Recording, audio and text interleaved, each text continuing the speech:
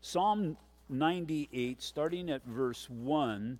The title, now again, we haven't seen a title in a little bit, but the titles are part of the inspired Word of God. And so the title here is just simply a psalm. I'll get into that in a little bit. But it says, "Oh, sing to the Lord a new song, for he has done marvelous things. His right hand and his holy arm have gained him victory. The Lord has made known his salvation. His righteousness has revealed in the sight of the nations. He has remembered his mercy and his faithfulness to the house of Israel. All the ends of the earth have seen the salvation of our God." We don't know, once again, when this psalm was penned. As you see, it's an orphan psalm, as we do not know who the author is. Those who study such things believe, and you know, you can believe what you want to believe as well as far as when it was written and what it's describing here. But a lot of scholars believe it describes Israel after they have been delivered from Babylonian captivity. Once again, what they're doing is they're examining that as they have been restored back to a nation, the goodness of God. But really, it's anybody post-trial. Post-trial, when we've gone through the difficulties and the changes and the refinings that a trial brings, and we come to the realization that it was all by the hand of God, that God had allowed those difficult things to enter into our lives for his reasons, for his purposes, for our refining. And what we've been seeing here is these theocratic songs Psalms from Psalm 93 all the way through to Psalm 100. And again, a theocratic psalm is a psalm that examines God as he is seated upon the throne. And so last Thursday we saw our God who sits as sovereign God, that he is all powerful over all that goes on. But we've seen so many dynamics of what it means for God to be seated upon the throne. We saw praising him and worshiping him. We saw him working in the lives of mankind. We even saw mankind's result of us dancing before the Lord. And again, all of these things and how our God moves within our lives and continues to do so, that as we see the landscape of our society today, and again, it can so seem like everything is spiraling out of control, where Jesus said things are going to get difficult, especially in the end times, but even building up to the end times, things are going to get difficult. So I don't know where we're at in all of that. No man does, but I do know that we are closer, and the closer we get, the more we're going to see birth pangs, but that's okay. As my wife likes to say, it's not spiraling out of control. Things are falling into place. How do we know they're falling into place? Because God is seated upon the throne. He's seated upon the throne of the world as he oversees the world. He's seated upon the throne over the church as he continues to move in the church. But just as important, he's seated upon the throne over my life and over your life and the events of our life as he oversees them. Reading through the Bible, and this is going to be the theme of tonight's verse, that our God is the God of the trial. Reading through the Bible, we see that trouble so commonly enters into our lives. We're dealing with certain trials and troubles all of the time. But we also learn here the confidence that we have with the knowledge of our God as King of the trial, again, as he sits in that place that he governs over all of the details. There may come a time when you fall off your pedestal, but never does God leave his throne. He is always there in that place of authority. And what I mean by that is he's governing. And he's not just governing, we can so look at the big picture, and he is, but he's also governing in all of the little details. And so, again, referring to Romans 8:28, all things work together for the good.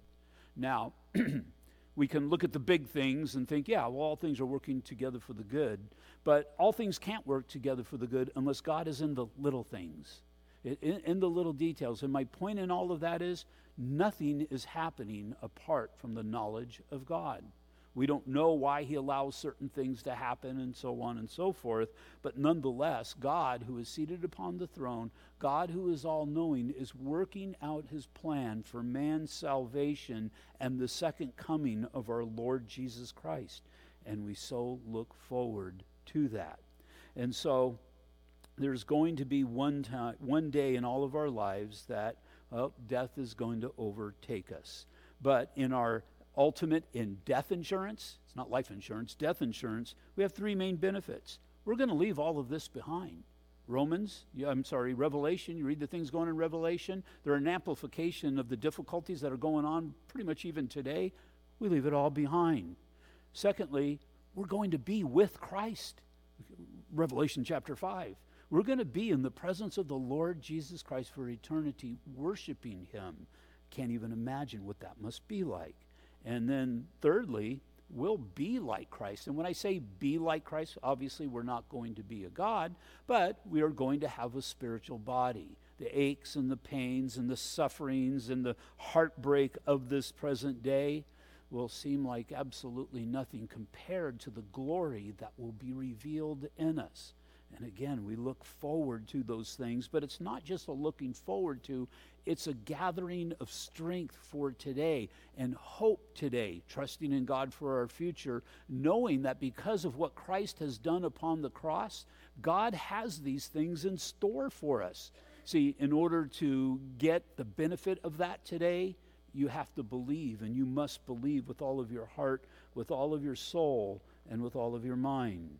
In Ecclesiastes chapter 3, verses 1 and 4 says, "To everything there is a season, a time to weep and a time to laugh, a time to mourn and a time to dance." Different authors, but I see this peppered throughout the Psalms. We have Psalms that seem like they fit every occasion of a person's life. They enter into all the things that go on in somebody's life, in a believer's life, as he seeks to please God, as he wanders away from God, and so on and so forth. We've looked at Psalms and we've seen that there is a time to weep and a time to mourn as well. Psalm 42, verse 1, "As the deer pants for water brooks, so pants my soul for you, O God. My soul thirsts for God, for the living God. When shall I come and appear before God? My tears have been my food day and night, while they continually say to me, 'Where is your God?'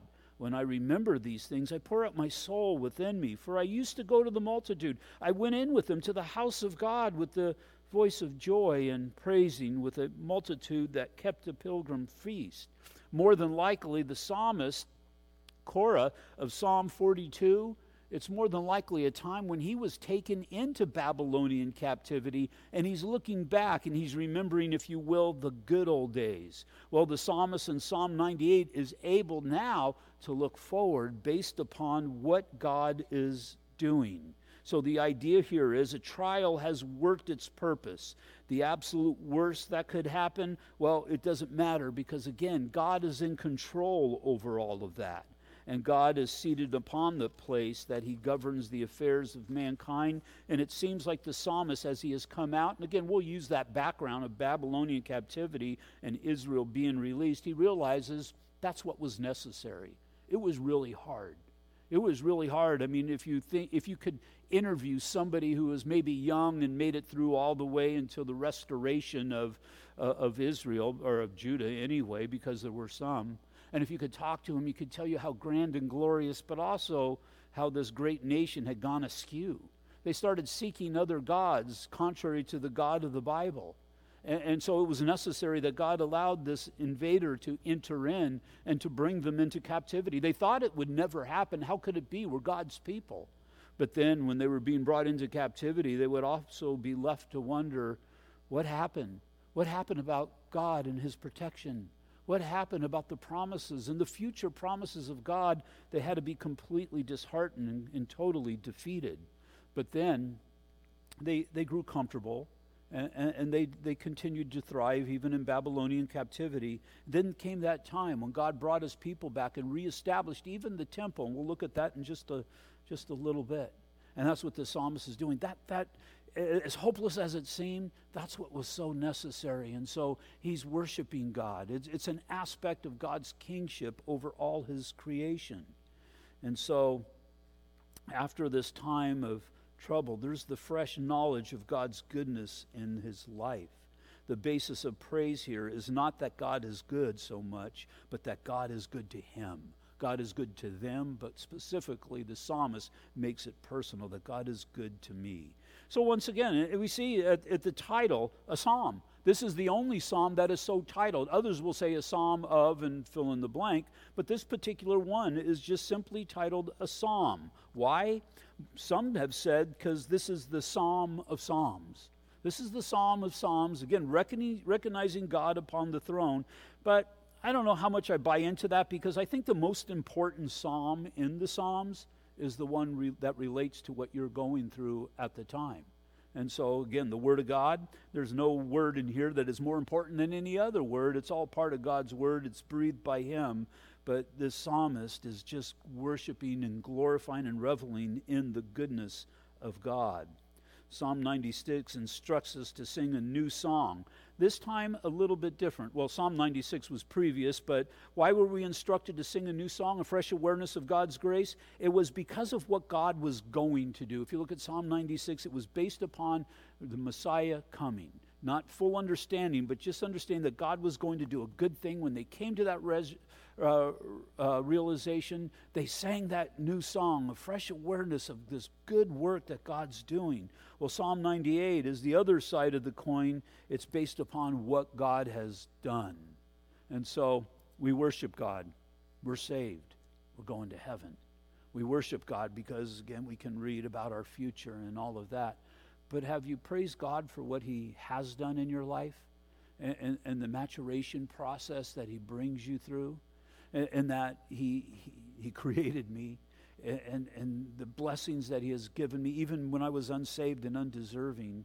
And then there was the day of my salvation, and just the fresh awareness of how I was headed for destruction, but God has brought me into His family, and how He has been with me every step. And now that I'm saved, I'm a child of God, I recognize the hand of God, and God is still with me, and God is still doing a good thing. And so He encourages us once again in verse 1, a psalm, "O sing to the Lord a new song, for He has done marvelous things. His right hand would speak of His power. His right hand and His holy arm have gained Him the victory." We're going to look at this psalm in 3 stanzas. The first one will be verses 1 through 3, God the Savior. That'll take up the biggest share of our time tonight. Verses 4 through 6, God the King. And then verses 7 through 9, God the Judge. It's believed that Isaac Watts wrote the Christmas carol, "Joy to the World," after reading this psalm. "Joy to the world, the Lord is come. Let earth receive her King. Let every heart prepare Him room. He rules the world with truth and grace, and makes the nations prove the glories of His righteousness. And heaven and nature sing, and heaven and nature sing, and heaven and nature sing." Again, those Christmas carols that for so long in an unsaved state we sang out of the top of our lungs and didn't have a clue. We took them for so granted. But a lot of them are based upon what we see in the Scriptures. And as I became born again, as God saved me, and revisiting these things, it was a new song. It was a new song. It was as if some of these I was singing for the very first time, realizing the good work that God had done, how He had delivered me from the flesh. And so again, verses 1 through 3, we see a picture of God the Savior. This is a message that is to His people. "O sing to the Lord a new song, for He has done marvelous things. His right hand and His holy arm have gained Him victory. The Lord has made known His salvation. His righteousness He has revealed in the sight of the nations. He has remembered His mercy and His faithfulness to the house of Israel. All the ends of the earth have seen the salvation of our God." Now, in stating that Yahweh has done marvelous things, and the idea is, again, there's the word Lord, sing to the Lord. It's all in capital letters. It speaks of the tetragrammaton Yahweh, the God who exists. Remember, I am that I am. It's from Exodus chapter 3. Of all the gods that are out there, false gods, this is the true God who does exist. And so the psalmist is excited about the God who exists, is his song. And so I believe that we are to plug in the marvelous things, sing to Him a new song, for He has done marvelous things. Well, what are the marvelous things? Well, we're kind of looking at the backdrop of Babylonian captivity, but again, we don't know, and I think that's God's purpose, that we wouldn't know. Because if it was a specific biblical event, we may categorize it under a certain time in history. We may attribute it to a certain people, But what God is desiring for you to do is it's based upon what he has done, but also his ability to do these things today, even in our lives. He wants us to know that he is the God who is still even today. He's not the God who was. He's not the God who used to do miracles. He's not the God who used to do marvelous things. He still does marvelous things, and he still does marvelous things for his people. Again, be a person, you want to sing a new song? Be a person who recognizes the blessings of God. Be a person that recognizes the right hand of Father, the power of God who is able to and does work in your life. Now, as I stated before, all things work together for the good, the big things, yeah, but learn to recognize God in the little things also. You know, we were provided for. God's provision through our job, that a spouse, a child, whatever it might be, that God has blessed us. And as God has blessed us, I have to recognize that. But when I look at the detail of that, when I examine that, it should cause my heart to sing out that God is mindful of me. You're not flying under God's radar because God knows who you are and God cares for who you are. And so it's not about looking at some past event. It's about understanding God who works in our lives today. Start at the day of your birth to your salvation and to your daily walk with the Lord. Now, if you would compare all three of these verses together, then you would first see that God has, as we stated, achieved a great victory. But then in verses 2 through 3, we see the results of that victory. We see how they are proclaimed, and they are proclaimed as salvation, that God had entered in and God had done this great thing. And as God has done this great thing, his people have been delivered from a situation in which they could not deliver themselves. We were dead in our sins and our trespasses, and we were unable to save ourselves. I mean, just think of yourself in an unsaved state, and you know what? I've got to be a better person. I got to take this out of my life, and it was just a futile work. But then God entered in, and God changed us. He changed the totality of who we are. He changed our mind, and no longer do we think the same, but now our minds have been cleansed, and we seek after God according to his standard. We have a proper knowledge and understanding of who God is, the magnitude of his love, as much as we're able to understand that, and the grace that he has lavished upon us. He's changed me so that our priorities no longer should be the same as what they were before, because if you think about it, what were your priorities based upon? They were based upon the flesh. And God has given me a new vision, given us a new vision. And again, it's at the end of the road, which is heaven, which is eternity with him. And this walk is a work that we continue to push forward on as we're headed towards that destination. And so ultimately, what's important? Well, yeah, he delivered Israel as that physical illustration, but he has delivered us from sin. He's achieved victory over our sin. Well, the single greatest problem of mankind was being a slave to sin. If our society, if you were able to eradicate sin, if you can completely eradicate sin out of our society, what would you have? You would have heaven. That's not going to happen, but one day we will be in heaven. What drives the unbeliever? Well, his master is sin. His motivator is his lust. His entertainment is excess. And his desire is the flesh. The natural man will subject himself to his master. He will worship his master and die by his master.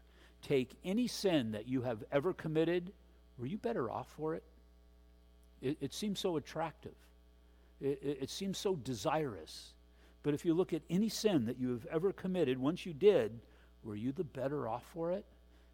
I don't think a believer could answer that to the affirmative. You needed a champion to come and rescue you, to achieve this great victory. As hard as you would try, you could not achieve it yourself. As a matter of fact, sin, we continue even today to struggle with it. The flesh wars against the spirit, and the spirit wars against the flesh. Again, in Romans chapter 7, verse 21 into chapter 8, the Apostle Paul, we see the battle that he fought. I mean, some of these past heroes of ours, these people of the past, we can look at, Spurgeon, and we can look at Martin Luther and but they were all men. They were imperfect people. You can look at the Apostle Paul, and we can put Paul on his pedestal, but he ought not to be there, not above any other man, because he struggled as well. Romans chapter 7, the things that I want to do, I don't always find myself doing. And the things that I don't want to practice, I find myself practicing. Don't you do that? The things that you don't want to do, and you maybe even made the determination, you find yourself doing them again or thinking them again or whatever it might be.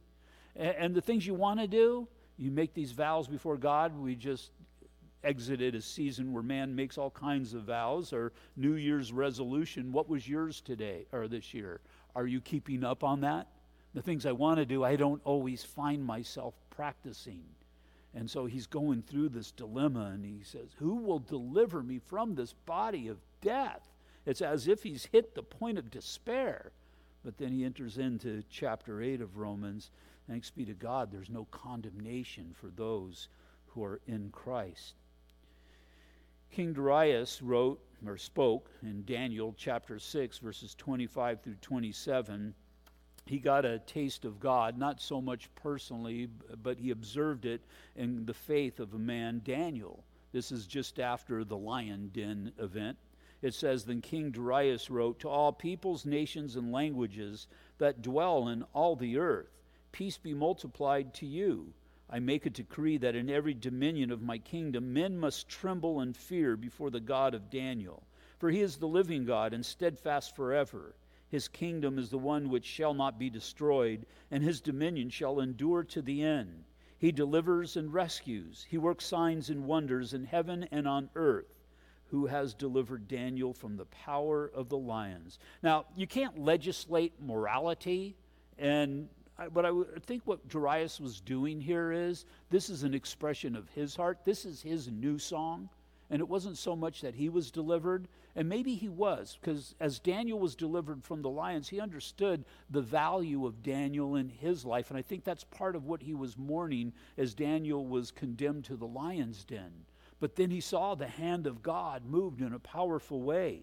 And I think in some of the verbiage here, you can see how God met this man in a personal way. Peace be multiplied to you. Why? Because he's received peace from the knowledge of who God is. I make a decree that in every dominion of my kingdom, men must tremble and fear before the God of Daniel. Well, you can't legislate that. But I think the reason he wrote it is because his understanding of God, as he saw the mighty hand of God save Daniel, I think he trembled and feared before the God of Daniel. For he is the living God, because he never saw any of their gods move in a way that the God who is truly did. Steadfast forever, his kingdom is one that shall not be destroyed. You've seen the kingdoms of mankind destroyed. Babylon was determined to be indestructible, but Darius was part of those who went in and destroyed Babylon and took it over.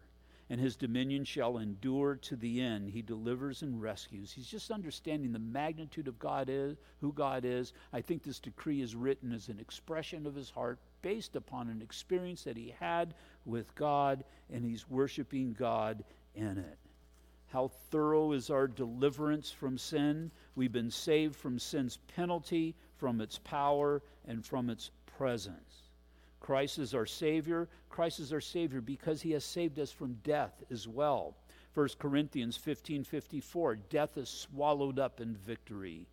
The funeral celebration of any believer is just truly an amazing thing to see, especially in the dark background of the death of an unbeliever.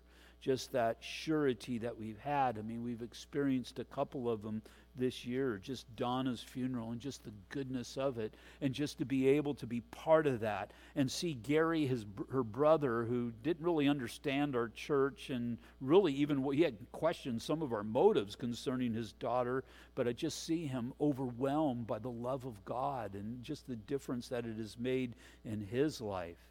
It's death that tears apart the meaning of life apart from Christ, but in Christ, death gives us perfect understanding of God's purpose. Because of death, my life has meaning. I understand the difference that I am able to make in this life, in the lives of others, and the things that I do, and the ministry I perform, because again, one day, as all people will die, we're able to pull some from the fire. Not keep them from death, but as they do die, their death will be a glorious passing. And because of death, the Lord's life here on earth has a greater meaning as well. Without death, his victory makes absolutely no sense whatsoever. And then thirdly, Christ is our Savior because he saved us from Satan. Revelation 15:2, and I saw something like a sea of glass mingled with fire, and those who have the victory over the beast, over his image, and over his mark, and over the number of his name, standing on the sea of glass, having the harps of God. Matter of fact, we look back at the event that had occurred, what we believe it is, but also there's a future inspiration that is contained here as well. Mary, and Mary's magnificent in the Gospel of Luke, chapter 1, verses 46 through 45. I really believe that Mary was inspired by Psalm 98, because a lot of the things that she said mirror what is being said here. First, here in the Psalm 98, "Oh, sing to the Lord a new song, for he has done marvelous things." Well, Mary said, "My soul magnifies the Lord, for he who is mighty has done great things for me." Here we are told, "His right hand and his holy arm have gained him the victory." Mary said, "He has shown great strength with his arm." Here we're told, "The Lord has made known his salvation, his righteousness he has revealed in the sight of the nations." Mary said, "And his mercy is on those who fear him from generation to generation." Here we're told, "He has remembered his mercy and his faithfulness to the house of Israel." Mary said, "He has helped his servant Israel in remembrance of his mercy." And so again, you see, Mary was a person of the Word of God. And I think that went a long way, not because she was perfect, she wasn't, but a long way as God blessed her with the ministry that she had. And so the Word of God, looking back on what God has done, understand the good things that God has done in your past is all for the purpose of you understanding that God will continue to do good things in your future. And so regardless of the trials and troubles of this day, regardless, again, what we see across the landscape of the world, of the difficulties in our individual lives, as God has kept me, God is going to maintain me, and one day, God is going to receive me. That should give us a confidence in continuing to do what we know to be biblically correct, but also a confidence even when it seems like things are spiraling out of control. Verses 4 and 6, we see God the King. "Shout joyfully to the Lord, all the earth. Break forth in song. Rejoice and sing praises. Sing to the Lord with the harp and the sound of a psalm, with trumpets and the sound of a horn. Shout joyfully before the Lord, the King." This is what we've been studying in these group of psalms, the Theocratic songs, Psalm 93, and what we'll be looking at until 100, is just the outburst of praise before God. And we've looked at this in the past and just went, and I think I've mentioned it, and we're talking about praises to the Lord. But the idea behind all of this, with all this instrumentation and all of these things, our praise is to be loud. I encouraged everybody a couple of Thursdays ago to sing it out. The last song, sing it out. The worship team will come down and say, "Yeah, it was a blessing tonight," whenever, or Sunday morning. People were really singing it out. And it's kind of neat to come up here and to hear people sing out praises to the Lord. And that's just the dynamic of how God has made praise, that it would be loud, because the loudness of it just encompasses our senses. And as it does, God just, the existence of God and the goodness of God washes over us. And I think we are to be an encouragement to one another, not just yelling, but just to truly sing out. In Ezra chapter 3, verse 10, there's a new song here, is that the temple has been restored or rebuilt. It says in verse 10, chapter 3, "When the builders laid the foundation of the temple of the Lord, the priests stood in their apparel with trumpets, and the Levites, the son of Asaph, with cymbals, to praise the Lord according to the ordinance of David, David, king of Israel. And they sang responsively, praising and giving thanks to the Lord, for he is good, and his mercy endures forever toward Israel. Then all the people shouted with a great shout, and they praised the Lord, because the foundation of the house of the Lord was laid. And so they're excited about what God has done. And it's as if voices aren't enough, and they bring instruments into the equation. And in reality, and we know that if I worship God within my heart, he hears me. If I just speak the words of worship, God, he hears me. But the idea is as if they want to shout into the heavens, shout into the throne of God. And really what that is, it's an expression of the knowledge that our worship is heard in the place that God dwells. And if you know that your worship is heard in the place that God dwells, wouldn't you do so passionately? Most of us were not shy when we would sing songs of praise to the flesh, just secular songs, whatever it might be. But when we come to an understanding of the magnitude of what God has done, ought we not to unleash just songs of praise to him, just to sing out, and again with the mindset of entering in to his throne room. Lastly, we see the God of judge, the God who is their judge, verses 7 through 9. Let the sea roar in all its fullness, the world and those who dwell in it. Let the rivers clap their hands and the hills be joyful together before the Lord. For he is coming to judge the earth. With righteousness he shall judge the world and the people with equity. Now, judgment's a good thing. It's part of the nature of God. So you can't say judgment is a bad thing. It's a bad thing to be judged, but judgment within itself is a good thing. I'm glad that God is just. Now, the reason I'm glad that God is just, because what is right is going to transpire, and it's going to transpire every time when God is involved in the equation. And so righteous judgment is a good thing. It's a good thing that he judged me righteously, not me in the flesh, but me in Christ, because I have certain assurances because of being in Christ that his judgment is going to be pure, his judgment is going to be right, and his judgment is going to be to my eternal favor. And unfortunately for some, it is a blessing, though, that God does judge the unbeliever, because without judgment for the unbeliever, we don't know what grace is. We don't know what the goodness of God is.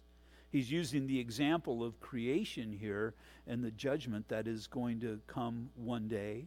It's only after knowing God as Savior and then King that you can praise him as judge, because if you don't know him as Savior and King, you're fearful of him. Here, nature is personified to show that the praise of God is to be for all he's done and all he has created. The Apostle Paul wrote in Romans chapter 8, verses 19 through 21, "For the earnest expectation of the creation eagerly waits for the revealing of the sons of God. For the creation was subject to futility, not willingly, but because of him who subjected it in hope, because the creation itself also will be delivered from the bondage of corruption into the glorious liberty of the children of God." Three things concerning creation that we'll close with.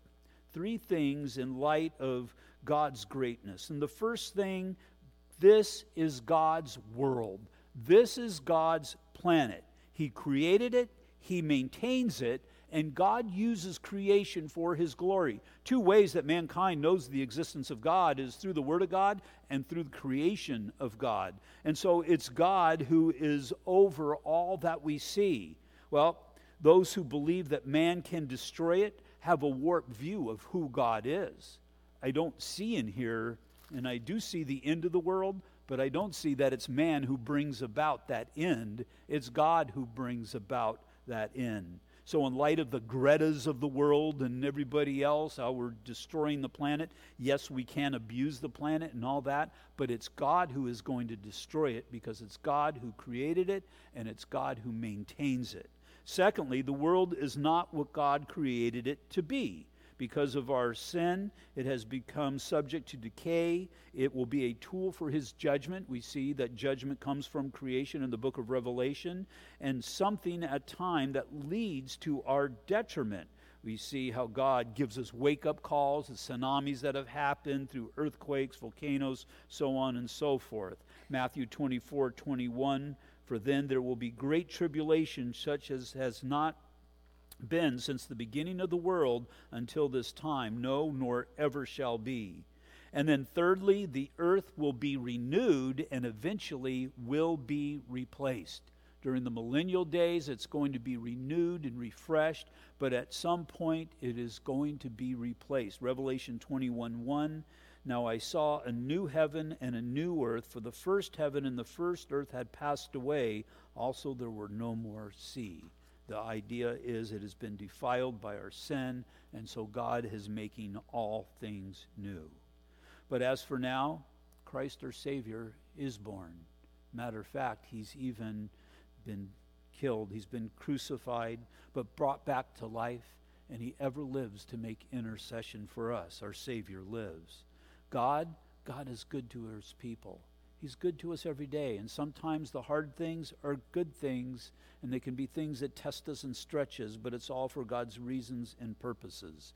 And above all, in this study today, remember, God is good, but even more than that, God is good to you. He's good to you. Open your hearts to the goodness of God, and he will refresh you in this evil age. In the midst, again, of the things that we see going on, seems like every aspect of our existence, marriage has been under attack. Our government seems like it's been going upside down, regardless of what side of the aisle that you're on.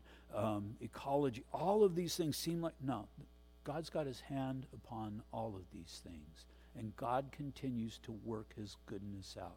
Learn to see the goodness from the strong hand of God, and you'll find a contentment in these days. Father, once again, we just thank you that you have given us your word. And Lord, your word is acceptable to every situation and circumstance of mankind. It's what is sufficient for the events of our lives. And I just pray, Father, even as the psalmist wrote of who you are, just to sing this new song, the understanding, although hard things have happened, you've done marvelous things. And these things have been done by your power. And Lord, always make us to remember the day of our salvation, your righteousness, and how you have revealed it to all. That, Lord, you never forget your grace and your mercy. And, Lord, you are forever faithful to your word. And because of that, Lord, I even pray for this last song of the evening, Lord, that we would truly sing out your praises. And so, Father, we just thank you that you have brought us here tonight. We just pray, Father, that these things that we've talked about, that you would make them personal to each person who hears this study. And, Father, we would cling to these things, and it be that, Lord, which would go before us. And so, Father, I lift up those who've come out tonight. I pray that you would watch over them and keep them, that you would bring them home safely and bless them. But I pray, Father, based upon all that you have done and will do, again, Lord, we would just sing this song with all of our hearts, we pray, in Jesus' name. Amen. Will you all stand, please?